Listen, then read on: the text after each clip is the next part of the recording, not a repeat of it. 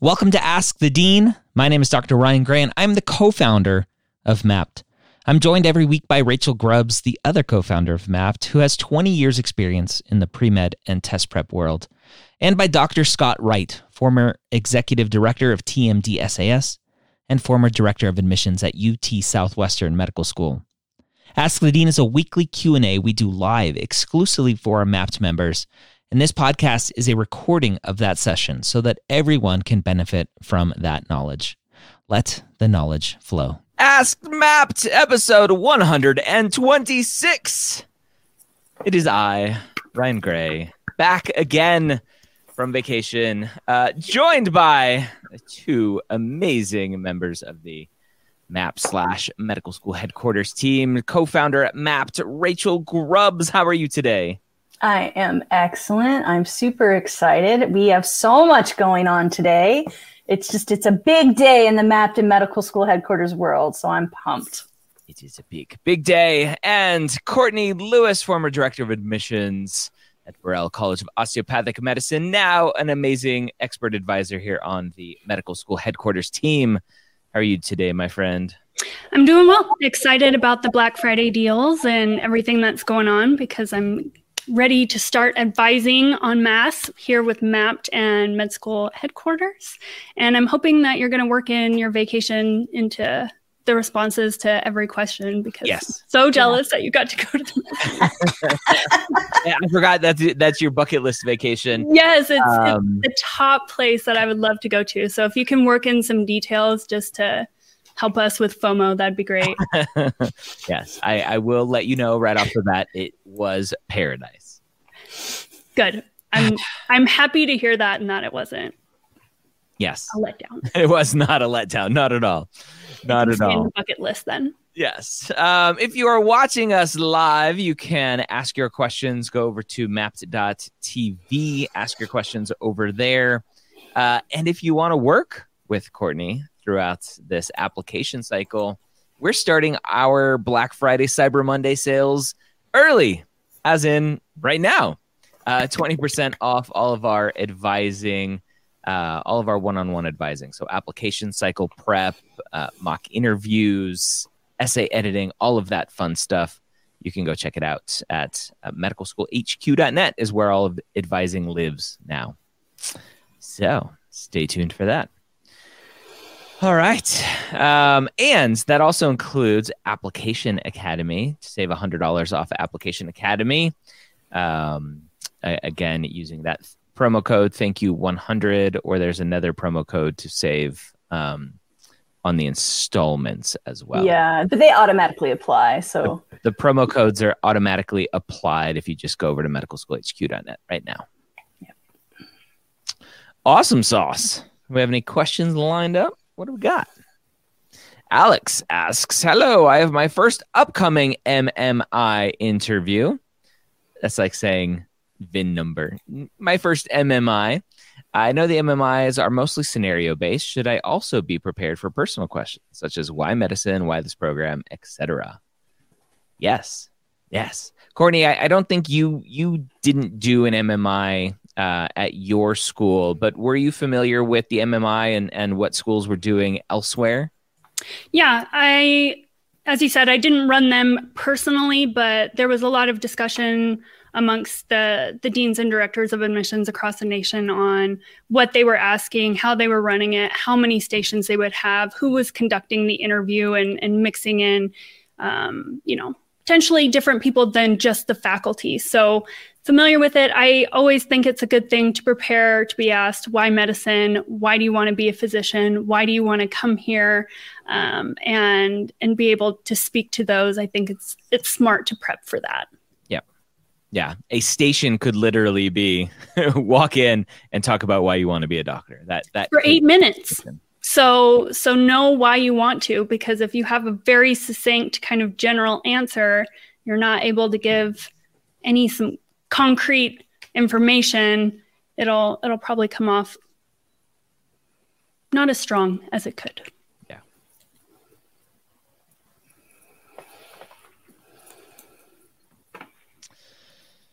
David, hello. I know consistency is king. I love it. But what do you think about reducing consistency if you have too many hours? I have 25,000 clinical hours and want to attend university full-time, plus shadowing, etc. Rachel, 25,000 hours. David wants to go to school.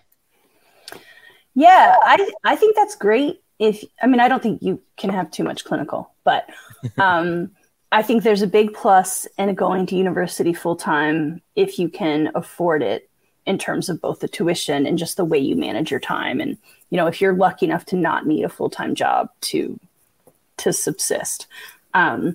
Because med school is basically full-time, so it's good practice. That said, I've known lots and lots of career changers who have gotten into med school after attending university part-time. So I don't want you to think it's a requirement. But yeah, if you can swing it, I think that's wonderful.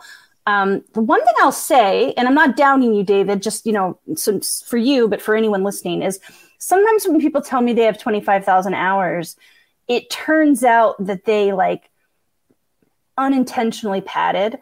If you work 40 hours a week for a year, that's about 2,000 hours. So maybe you have 12 years of full-time experience. Or maybe some of your clinical was in the military, and so you're counting 24 hours a day, but actually you shouldn't because sleeping doesn't count. Or someone once, and again, I'm not saying it to you, but someone once told me she had been doing it for 5 years, so she rounded up to 10,000 hours. And then when I talked to her, it was a summer-only job. And I was like, oh, so 3 months a year, not 12.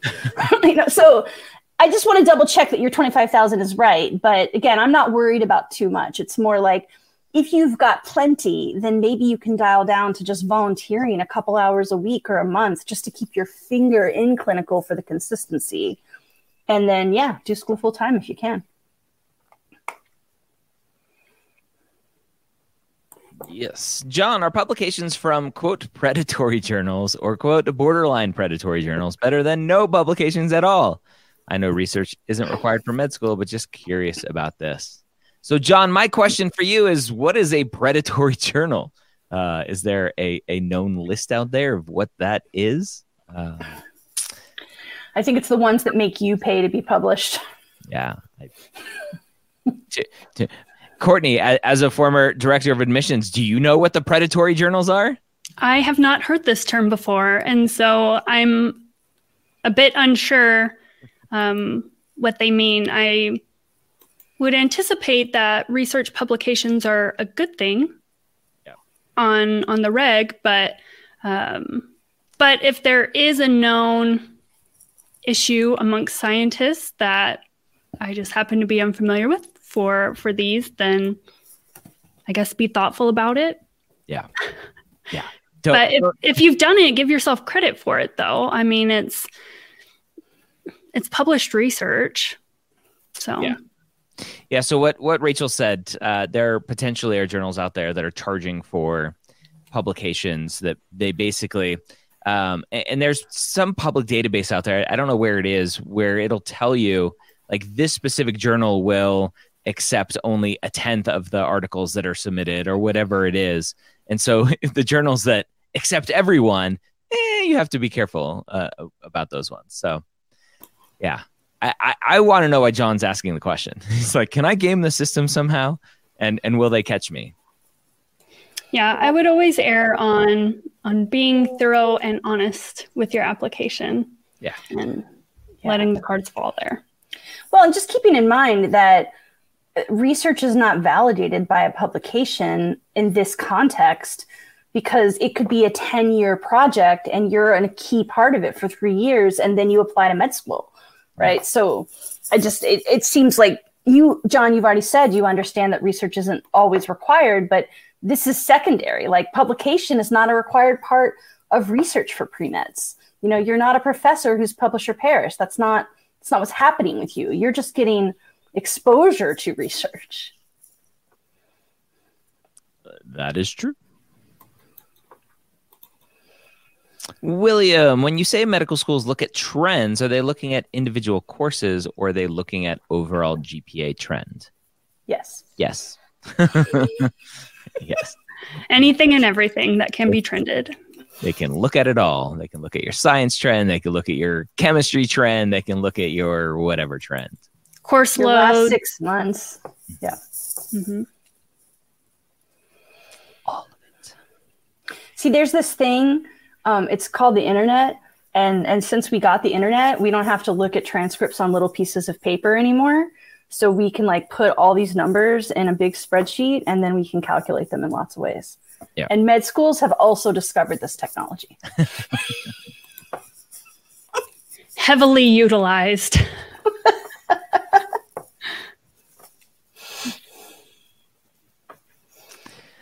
Rosanna, I became my little brother and sister's guardian at 18, freshman in college, got some Fs and withdrawals that I made up with repeated courses I got A's in. Will I get a chance to explain those grades?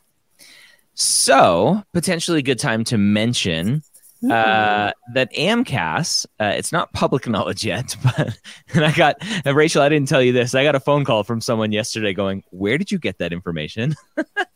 I wondered. I was like, it's not public, and yet it's been discussed publicly. So maybe a better word is it's not official. Yeah, but it is official. It's just not announced yet. It's been released. Yes, that's right. It's been released to some parties, but students haven't been that party. Yes. So unannounced changes from the AAMC with AMCAS. They are I don't know the right word. Revamping, maybe. They're quote unquote getting rid of the disadvantaged essay, but they're not getting rid of the disadvantaged essay. They're recategorizing it. And I don't have it directly in front of me at this time. But they're basically redoing it as is there anything else you want to tell us? Very similar to the TMD SAS extra essay.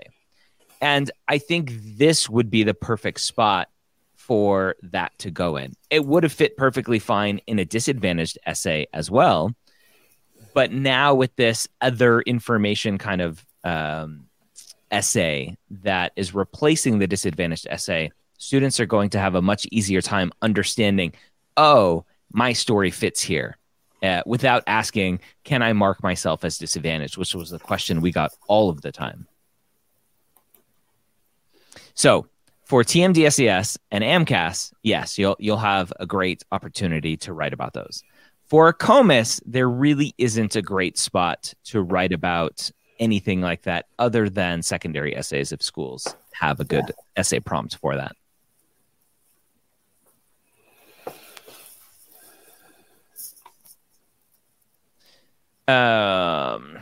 Ted asks, assuming I have ample patient care and shadowing hours, is volunteering at an animal shelter acceptable?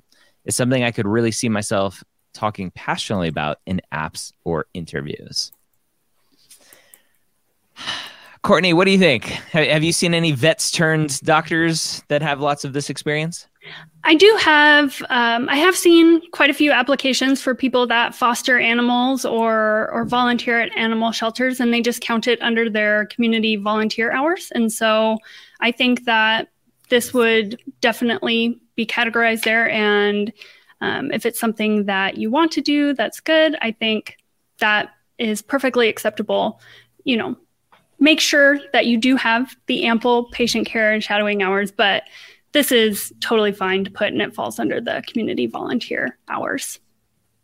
I have lots of animal-loving med students, and people had active Rover accounts and fostering and time at the shelter. So it's a good thing. Yeah. Yep. And the specific term for that new essay is other impactful experiences. That's the term that's replacing the disadvantaged status. What will be interesting is I don't know if they're making it a mandatory or optional essay. Yeah. That'll be interesting to see. It doesn't say. We'll find out. Jordan asks, I'm taking biostatistics, reproductive biology, and cancer biology in the microbiology department of the public health program. Can I put these classes under BCPM even though it's a public health master's program? Most likely, yes. All right. This comes up all the time with the course classification guides from AMCAS, from ACOMAS, from TMDSAS, with a class that is classified under, let's say, biology, but it's not a biology class. It's writing about biology. That's a writing class. That's an English class. But students are like, but it's labeled bio. And I'm like, that doesn't matter. You have to use your brain and think critically, like, what is this class? What does the syllabus say? That's how AMCAS, that's how all of these application services are looking at these courses. It's not just how is it classified in terms of, is it bio? Is it a public health course classification? But what is the actual class? So most likely those are going to classify. And they really do look into that when they're categorizing. I know when they're doing the GPA calculations and you enter it, and part of the verification process is them digging into that. So some, likely these, of your public health will count towards your science GPA and others will not. And I definitely did see that in the calculations. Yeah. Abe, I took dual credit in high school through community college. That GPA was good. However, my freshman year at a 4-year was a mess, strictly focused on science courses. Is there still hope? Siempre hope. Always, right? Always hope. Easy answer. That's what we're talking about, those trends earlier. Yep. That's easy. Jolie, if we reapply for next cycle, do we need to redo essays from our primary application and our secondary application? Rachel. I mean, I think you should at least consider it. So, Jolie, what I always recommend for someone who is going to reapply is to assess everything in your application and then make some decisions about what you're changing. And, you know, you can do that on your own with your own good judgment. You can watch a bunch of application renovations and Am I Readies for free on YouTube. Those are series we have on our Mapped and Med School HQ YouTube channels. Or you can buy a single session of advising with us and we'll do one professionally with you, one-on-one in private. But what you need to do is consider all of the parts, right? So, you know, was it my grades? Was it my MCAT? Was it when I actually submitted? Maybe my primary was late. Maybe I took a long time to get my secondaries back. If you got a ton of interviews and you know you choked in all the interviews, then maybe it wasn't your essays. But usually when people come to me with this kind of question, they got no interviews or 1 or 2 interviews, which says to me, maybe there is something we can strengthen.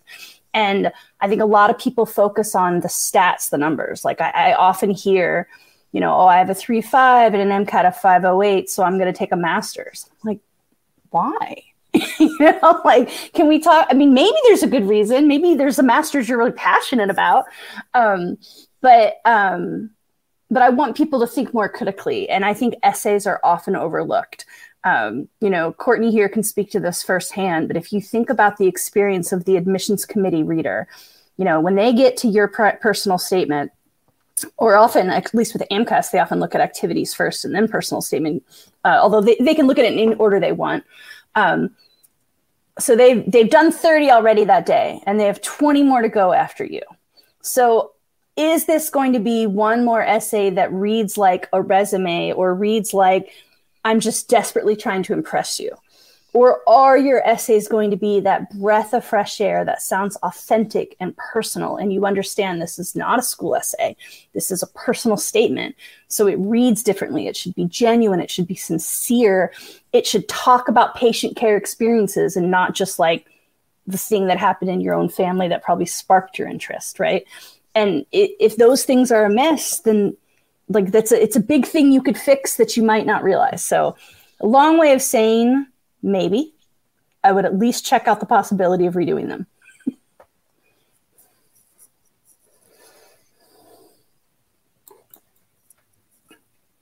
Jasmine, hello all. I recall Dr. Wright mentioning that online courses from schools like Berkeley Extension are acceptable. Does this apply to continuous enrollment courses, i.e. complete at your own pace? Courtney, thoughts? Are they acceptable? Yes. Most of the time, I would say so. Normally, the feedback I would receive from faculty members, and it's been discussed beyond just the borders of the med school I was at, was that online courses weren't the most favorable for your prerequisites, especially those that include a lab, where there should have been a hands-on component and some FaceTime with the professor. So if it's a must, I would say a majority of schools, not all, but a majority of schools will still accept it. But if you have the opportunity to take it in person, I think that's widely considered the most favorable option if it's a possibility.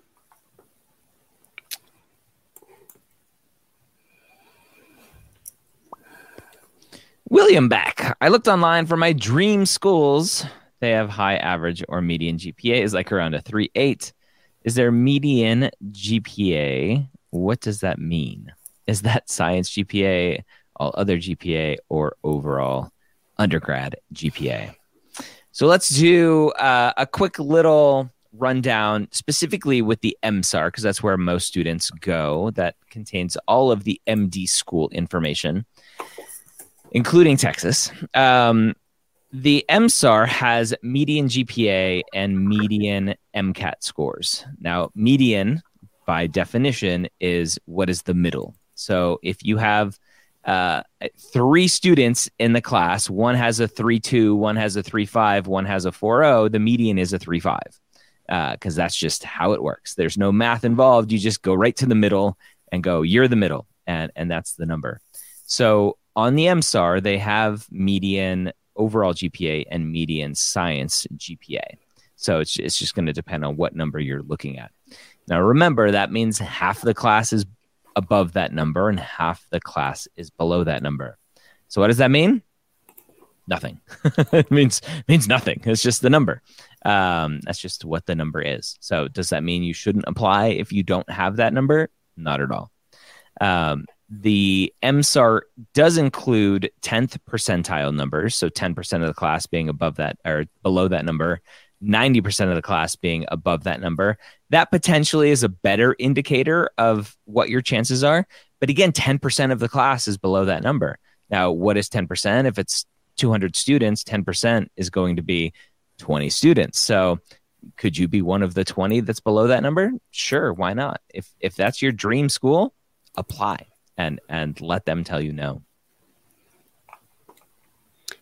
And just to kind of add the AACOMA side of this, on Choose DO Explorer, you can pull up the osteopathic schools and you can see the last class stats for matriculating averages or means.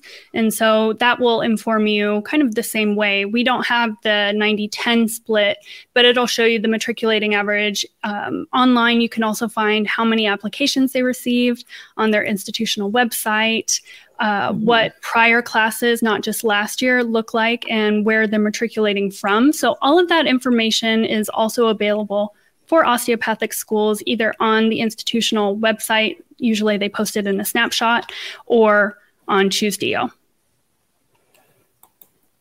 Yeah, I think the big takeaway here is, William, you'd asked about, is it science or other or all over undergrad? It's probably all over undergrad and post-bac, because that's usually when med schools say cumulative GPA, that's what they mean is undergrad and post-bac.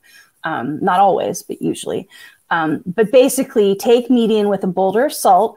Too many people hear median or hear average, so hear median or mean, and then internalize minimum. And that is not correct. There's only a minimum if the med school explicitly says on their website there's a minimum, and not that many do. Man toes as opposed to woman toes. As opposed to lady fingers. Would 3 biomedical publications, 2 first author, really improve my application? No. Some say this is an X factor. I'm passionate about research and got lucky with good mentorship from my PI. All right. If there's a school that really loves research and they love that part of it. It's going to depend on who's reviewing your application and what they fancy. I think the immediate question, if you do make it to an interview, is why you don't want to pursue just a PhD. Why medicine? Why do you want patient care? Why do you have to be a physician specifically? If you have a predominant kind of focus on research in your undergrad or grad, I think that that's going to be an immediate go-to of why physician, why working with patients. So make sure that you are very clear about the distinction and why you're choosing the path that you're choosing in your essays so that they will understand that. But anticipate that question if you make it to an interview as well, which you're going to have to explain that part. Yeah, it could be a red flag. It could go both ways. Yeah. Rosanna, can y'all talk about changes coming for Application Academy? I think I remember Dr. Ray mentioning something about having the Academy be year-round. Yeah, let's talk about Application Academy. So historically, the prior 2 cohorts of Application Academy started in January. We ended in October. And we are moving to a system where, and with those prior 2 cohorts, you couldn't join past February, basically. So if you're like, okay, I'm done with the MCAT in March, you're like, I want to join, you couldn't. We wouldn't let you. And so we're changing it to help more people. And because we've figured out better processes and more improvements, and we have a bigger team now, and we're utilizing TAs, which is amazing. And so we're going to go year round, 2 classes a day, live sessions a day, with modules that are pre-recorded. So you can go watch some content, then come to office hours and learn about what it is that you're doing, whether it's secondary essays, activity essays, personal statements. You come, submit stuff, have it reviewed in class, potentially ask questions, whatever that may be. Practice your interviews. So Rachel's showing off the new website with kind of what it looks like. There's a kind of a proposed schedule on there as well. Application Academy is going to be fun. Can I just interject here? I was shocked. I sat in on a number of the Application Academies and ran a few towards the end since I'm relatively new.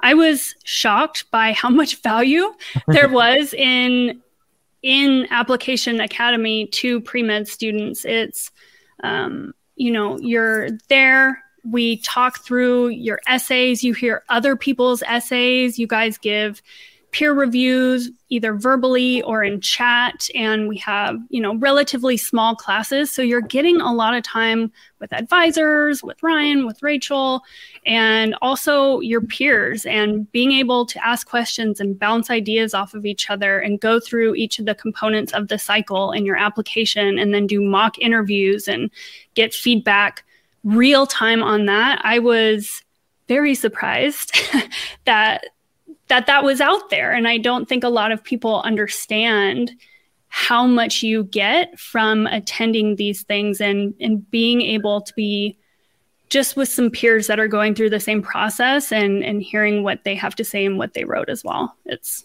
just, I was just surprised, and I wanted to share that. I think it's a really good thing for people to join, and I'm not trying to push a sale. I just think that there is a lot of value, and all of the feedback that we receive internally from students who've attended Application Academy just really have wonderful things to say about it. And I'm not surprised. So anyways. No, I love that. I mean, because you are relatively newer to the company, it's wonderful to have that perspective. And for me, what was really joyful about Academy this year was the community. And I know there was a great community the first year, so this will be going into our 3rd year now. But I wasn't as directly involved. And so, some of the TAs this year were telling me about how amazing the community was the first year. And so we worked to foster that, or the TAs and I decided, okay, the students out there the first year, we're going to make sure to create that same safe space. So you get kind of vulnerable when you're talking about personal statements and activities. And the environment was a really good mix of traditional and non-traditional. We had people from 19 to 59, people all across the gender spectrum, people with different needs, different niches. So there was like an overall group that was really supportive and loving. Like we gave each other honest, constructive feedback, but also always in a you can do it way, never in like a judgy, competitive way. And then what I also noticed is lots of little niches formed, right? Like there were so many non-trads that there was sort of like a 20-something and a 30-something and a 40-something subgroup. And, you know, there were people like, who's applying early? Like, let's all meet together sometimes. And lots of little unofficial sessions happened because people made friends. It was just really beautiful to watch. So beautiful. Collaboration, not competition. Yes. Exactly. Yes. So we're excited. Yes. And we may have MCAT prep coming to Application Academy. That's maybe it's on some versions of the schedule. we're working on it. So yeah, go to applicationacademy.com, friends. Check it out. Yes. Zaying, I am applying next cycle. A big part of my app is on my medical missions abroad to Ghana and Colombia. Does this actually stand out to committees or is subjective to each school? Subjective to each school. And could be a red flag. Goes right back to the red flag thing of like, what were you doing over there? And were you doing things that you shouldn't have done? I think the general answer to all of these questions is it's going to depend on who's reading your application. It's going to depend on the school and what they're looking for. And understand that you're not the first person that's gone on medical mission trips. They've seen it before. They're going to see it again. It's what did you take away from it? How are you going to write about it? How it impacted you, how you impacted it. That's what it comes down to. Courtney, anything to add there? Yeah, it's fairly common to see this as part of an experience. What I would caution you on is how many hours you count towards it. As Rachel was saying earlier, even though you're there, how much are you actually working? What are the actual clinic hours that you need to represent? So it doesn't look overinflated. Sometimes I would see numbers and I would go, you know, you would need to be there for, 1 week longer if you actually accomplish those numbers. So be thoughtful about that because we do look for inflation of the hours that you present. And then if this is a predominant part of your application, I would think that they would also want to see some shadowing or clinic experience within the US as well. This could be done over time. It doesn't have to be done en masse, but just I would suggest not having only these two as your clinical experience. They're kind of isolated incidents. And so those would be my two kind of takeaways or tips for that, to just have a stronger, more ideal application clinical experience that you're reporting. Yeah, I'll chime in one other thing. So Zane, this may not be as specific to you because you've done these missions abroad already, but for anyone else considering them, like we said, they don't have to be bad. They can be good. I recommend that you look for missions that are trying to go and build new infrastructure rather than swooping in to save, right? So for example, it used to be that a lot of plastic surgeons would fly to developing countries and do surgeries there for people and then fly home again. And that's great, right? I mean, it was a wonderful way to donate their time and expertise, but it doesn't fix the problem that there's a shortage of physicians with that surgery expertise in those countries, right? So just think about, am I doing this so I can feel good? Or am I doing this because I'm trying to help the folks that need this help themselves, right? It's that old adage of like, do you give the man the fish or you teach him how to fish? So I would just advise that you're joining programs that are trying to teach how to fish.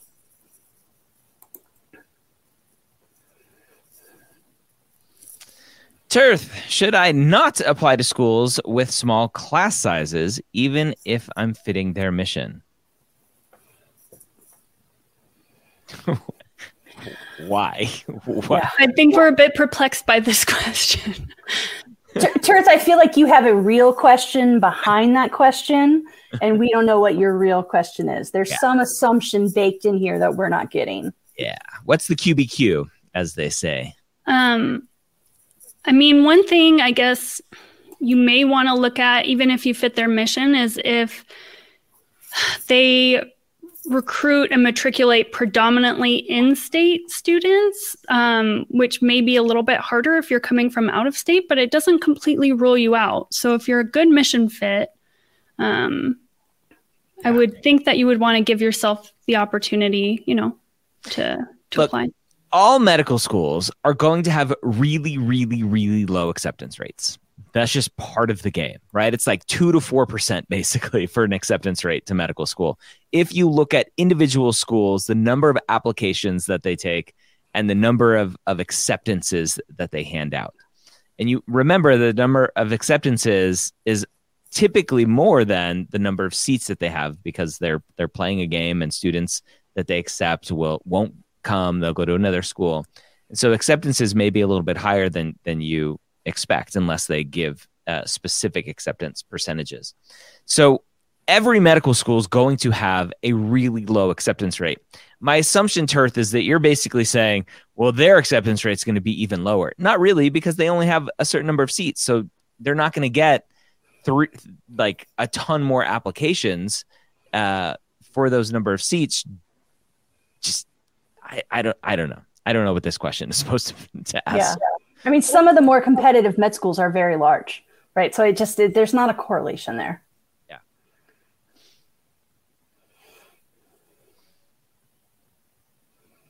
John, I got an MIP my freshman year buying beer. I'm assuming that's an institutional action. I don't know what MIP means.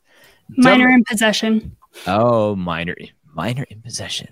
Courtney, so not an institutional action. Well, it may be an institutional action, or it may be an actual misdemeanor. Yeah, misdemeanor. Yeah. So dumb mistake that I've learned from since. Number one, if the charge was dropped, do I still need to note it as a misdemeanor on my app? Oh yeah, if I kept reading, I would have understood. Number two, how much does this hurt my application? Courtney, is John the first person who has ever said, I'm 18 in college, I'm going to have some beer now? Did you see how quickly I answered? For that abbreviation, I have seen it.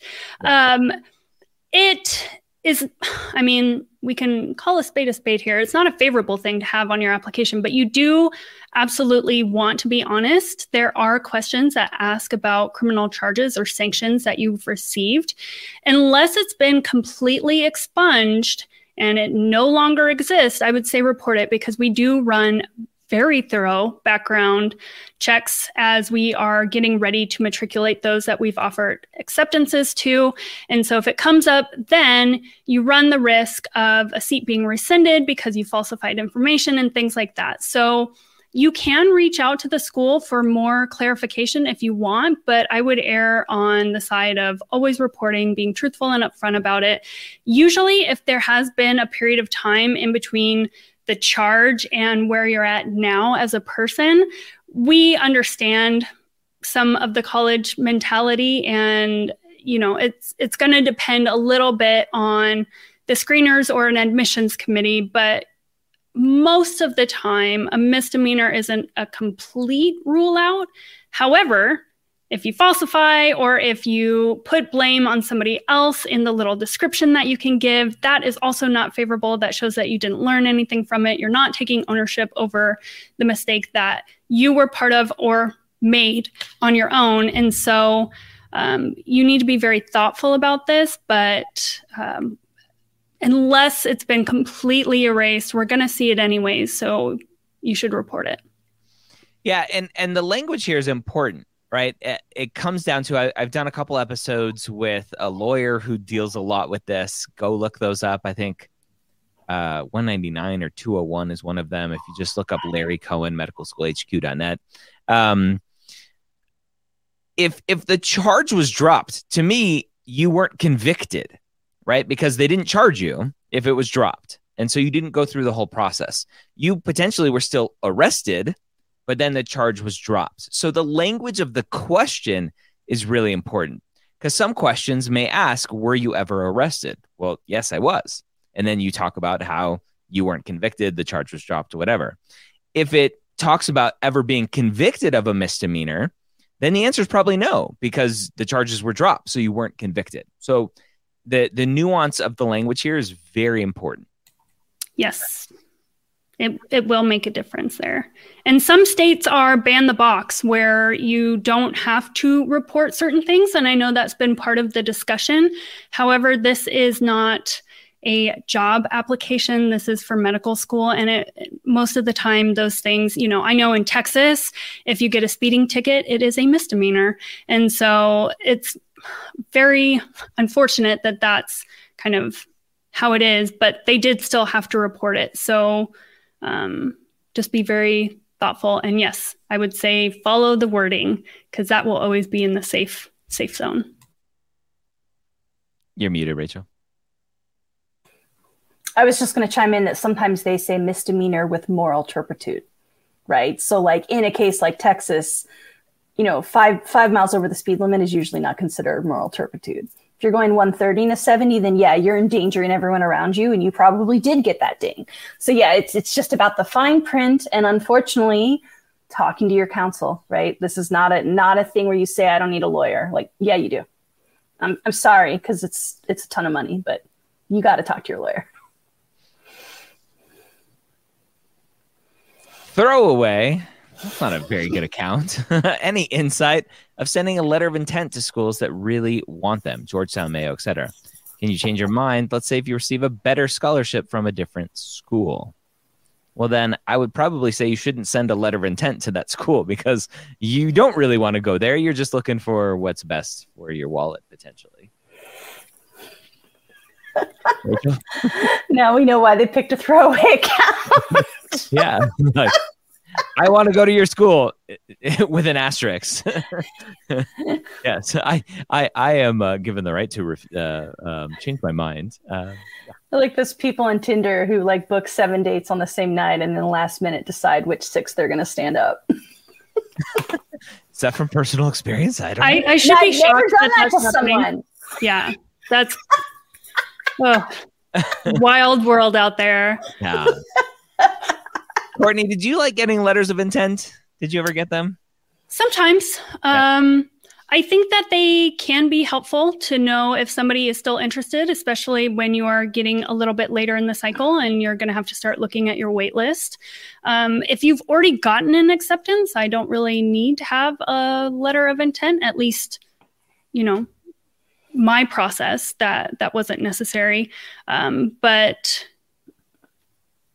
I think if you can provide valuable information and you're genuine about it, it's a good thing to send in. I would, make sure that the school's accepting them. You named ones that did want to see it. So it's not a bad thing, but I would say I'm in alignment with you, Ryan, where do it if it's genuine.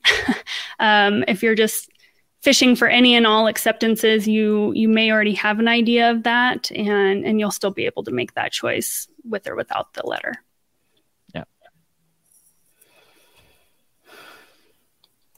Gonzalo, I have an upcoming interview with an MD school that heavily emphasizes research in their mission, but I only have 50 hours of research and my main, I'm assuming, whatever. Maybe application. Yeah. How should I approach this interview?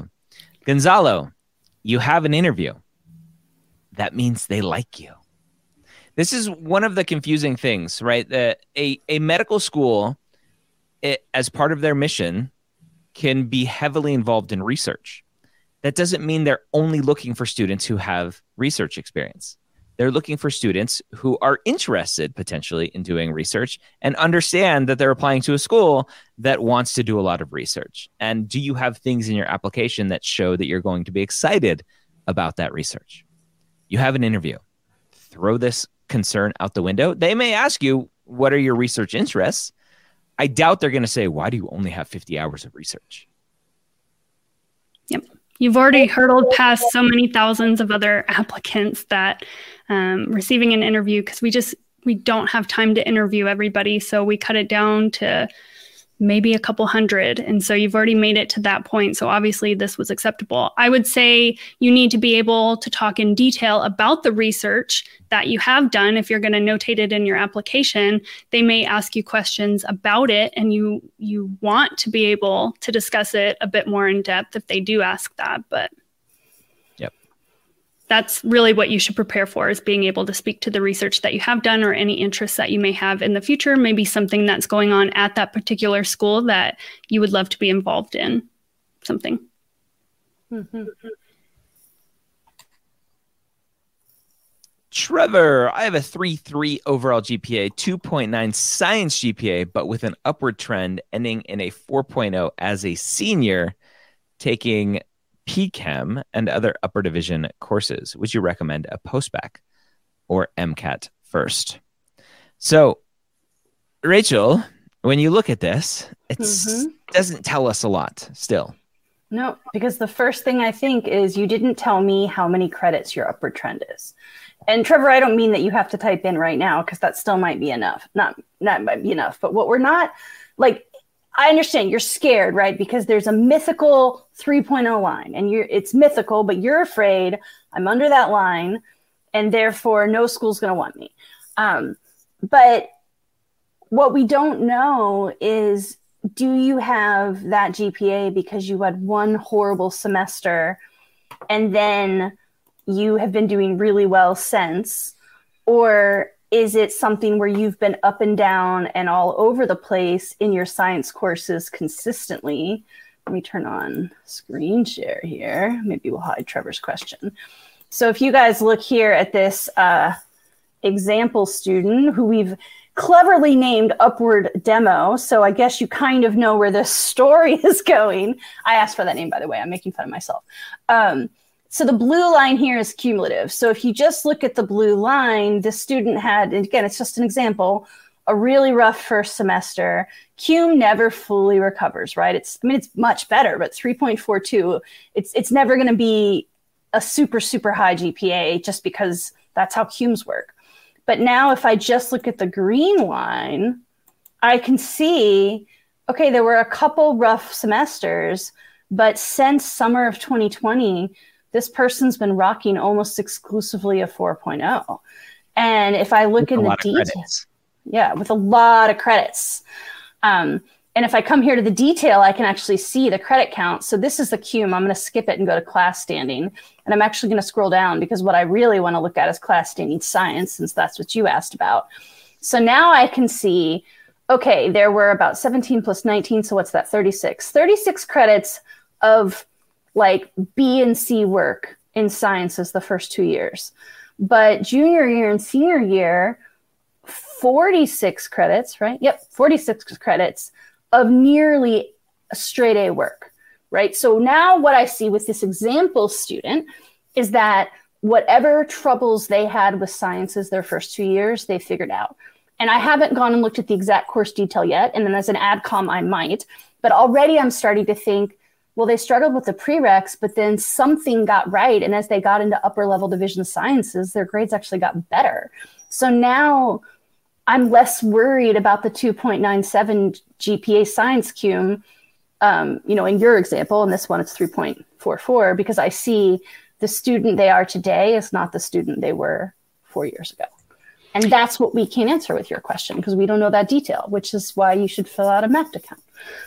So he did add a bit more information. He said he had a couple of hard months, sophomore and junior year, because of some situations that were going on. So with that being a bit more recent, you haven't had much time to be on that upward trend. So it may be beneficial to look into a post-bac program and give yourself a better foundation maybe before going in to start medical school, because it's not just about raising your GPA. It's about being as well prepared as you can to start the pace and the amount and the content of medical school that you're going to encounter as soon as you get going. So with these being somewhat recent, it may be beneficial if you could take that, but not necessarily a must. But we get the same level of detail, I would say, as what you'll see in Mapped. We get those kind of breakdowns on your application and more. We can do it by category of the types of courses. So how many microbiology and all of its variations have you taken? How many OChem classes? How many, of your non-science? So we get very thorough breakdowns of anything and everything having to do with your academics and charts and, divided by year, by subject, by category, by credit hours. So we'll be able to look at that in totality. You have something that can kind of justify why you had a rough GPA during that time. So, in the essay that we were saying is going to be most likely available, you'll be able to address that for this time period and maybe provide some justification for it. But, if there's things that you can do to improve your foundation and would make you better prepared, it wouldn't harm it, and it would show more of an upward trend over time and make this appear as more of an isolated incident. But cool. So yeah, just while we're talking about Mapped a little bit and showing off Mapped, there was a ticker going there at the bottom. Maybe we can bring it back for just one more moment. So we talked about early Black Friday deals before. We didn't mention that also applies to Mapped. So Mapped is always free, but there is a Mapped Pro, which is an even more robust. So everything that we've already just shown you in the last couple minutes, all that is at the free level. But if you also want the ability to log in and chat with Mapped MSQ advisors, so Ryan, me, Courtney, Verinia, Scott, the same people that do the one-on-one advising, we're here answering messages for people who are members of the Mapped Pro level. And pretty soon there's going to be another really cool feature being added to Mapped Pro, which is our My LORs, our letter of rec portal is coming this winter, and that is going to be an amazing value. No more Interfolio, right into Mapped. Yeah. Talk about the LOR a little bit, or is that all you've got to say about that for now? Pretty soon you'll be able to start requesting letters of recommendations from your professors, mentors, PIs, doctors, whoever. Request them right inside of Mapped. They'll be able to submit directly to Mapped, and then Mapped will send them to the application service, just as Interfolio works now. But will be better because it'll be very much pre-med specific or pre-health specific as we continue to move forward with all the other pre-health fields. So we'll be able to give a lot more information, helping letter writers write better letters for you, help you understand the letter process much better, all right inside of Mapped. And we're going to have Mapped with this early Black Friday deal. You can get a whole year's access for $60. I don't know exactly. I think Interfolio is somewhere around $50 right now. So for $10 more, you get everything Interfolio gives you, plus all the cool stuff I showed you in Mapped with activities and GPA and prereqs and school research, plus the messaging with advisors. Like, if you're looking for end of year gift giving ideas for people who love you, a $60 Mapped subscription before the sale ends in 2 weeks. That's my suggestion. Yeah. Being able to chat with us all the time for a full year for $60 plus the LORs, plus all of the trends and mapping all of that out and prepping your experience. That's pretty good. Yeah, I know. I always think how many students reach out to me and say like, well, I tried to talk to the schools that rejected me, and most of them just said they were sorry. They just didn't have the time. Like every once in a while, someone will get lucky and get some, here's why we rejected you feedback. Here's what you work on. But, thousands and thousands of applicants. They can't do it for everyone. But here at Mapped, we have 2 former directors of admissions. So maybe they can't say specifically what the admissions committee members were thinking because they weren't in their heads, but got a pretty good idea. I have a pretty good idea of the discussions going on. We could probably identify what it was, but that's why we all joined, right? This is a small company, but this is what drew all of us to want to join together, kind of share that information and provide accessibility and insight. So it's fun. All right, one last plug. Ryan, how to intrigue medical schools and get an acceptance without needing perfect stats. Yeah. I'll give you a better website, premedworkshop.com. Oh, yeah, that should be premedworkshop.com. Premedworkshop.com. So it's my favorite workshop doing tonight. Just talk about storytelling and how to use your story to intrigue medical schools, because ultimately at the end of the day, right, Courtney, you see thousands of applications. You're like, which one is just going to pique my interest a little bit more than the rest? And so how do we do that? Mm-hmm. Yeah, go there. 9:00 Eastern tonight, and then I'll do another one tomorrow as well at, I think, 1 Eastern. 1 p.m. Eastern, yeah. So same workshop, 2 days. Check it out. Yeah, and this is a once-a-year thing. You attend tonight, you attend tomorrow. There's a recording available for, a week, and then that's it. So no FOMO. Come hang out with us tonight. Yeah. It's better if you're applying. Yeah, better if you're applying in May. Yeah. All right. I think that is it. Our hour has come and gone. It goes fast when we're here hanging out, having fun, answering your questions. Courtney Lewis, former director of admissions. Rachel Grubbs, MCAT expert for lots of years. If you want to work with Courtney, more specifically Courtney, we have 20% off early Black Friday sales of all of our one-on-one advising services. Just go to medicalschoolhq.net. It is .net.com, as Courtney learned recently. .net. Maybe one day we'll get to .com. Go check it out. Those deals end at the end of the month, near the end of the month. So cool. All right, everyone. Thank you. Have a wonderful day. We'll see you again next week. Indeed. This is Dr. Gray again, closing out. I hope you learned something from our session today. If you haven't yet checked out Mappd, I invite you to try it for free for 2 weeks by going to mappd.com/podcast. Track and navigate your journey to medical school using the only tool like it for pre-meds. We'll see you next week here on Ask the Dean.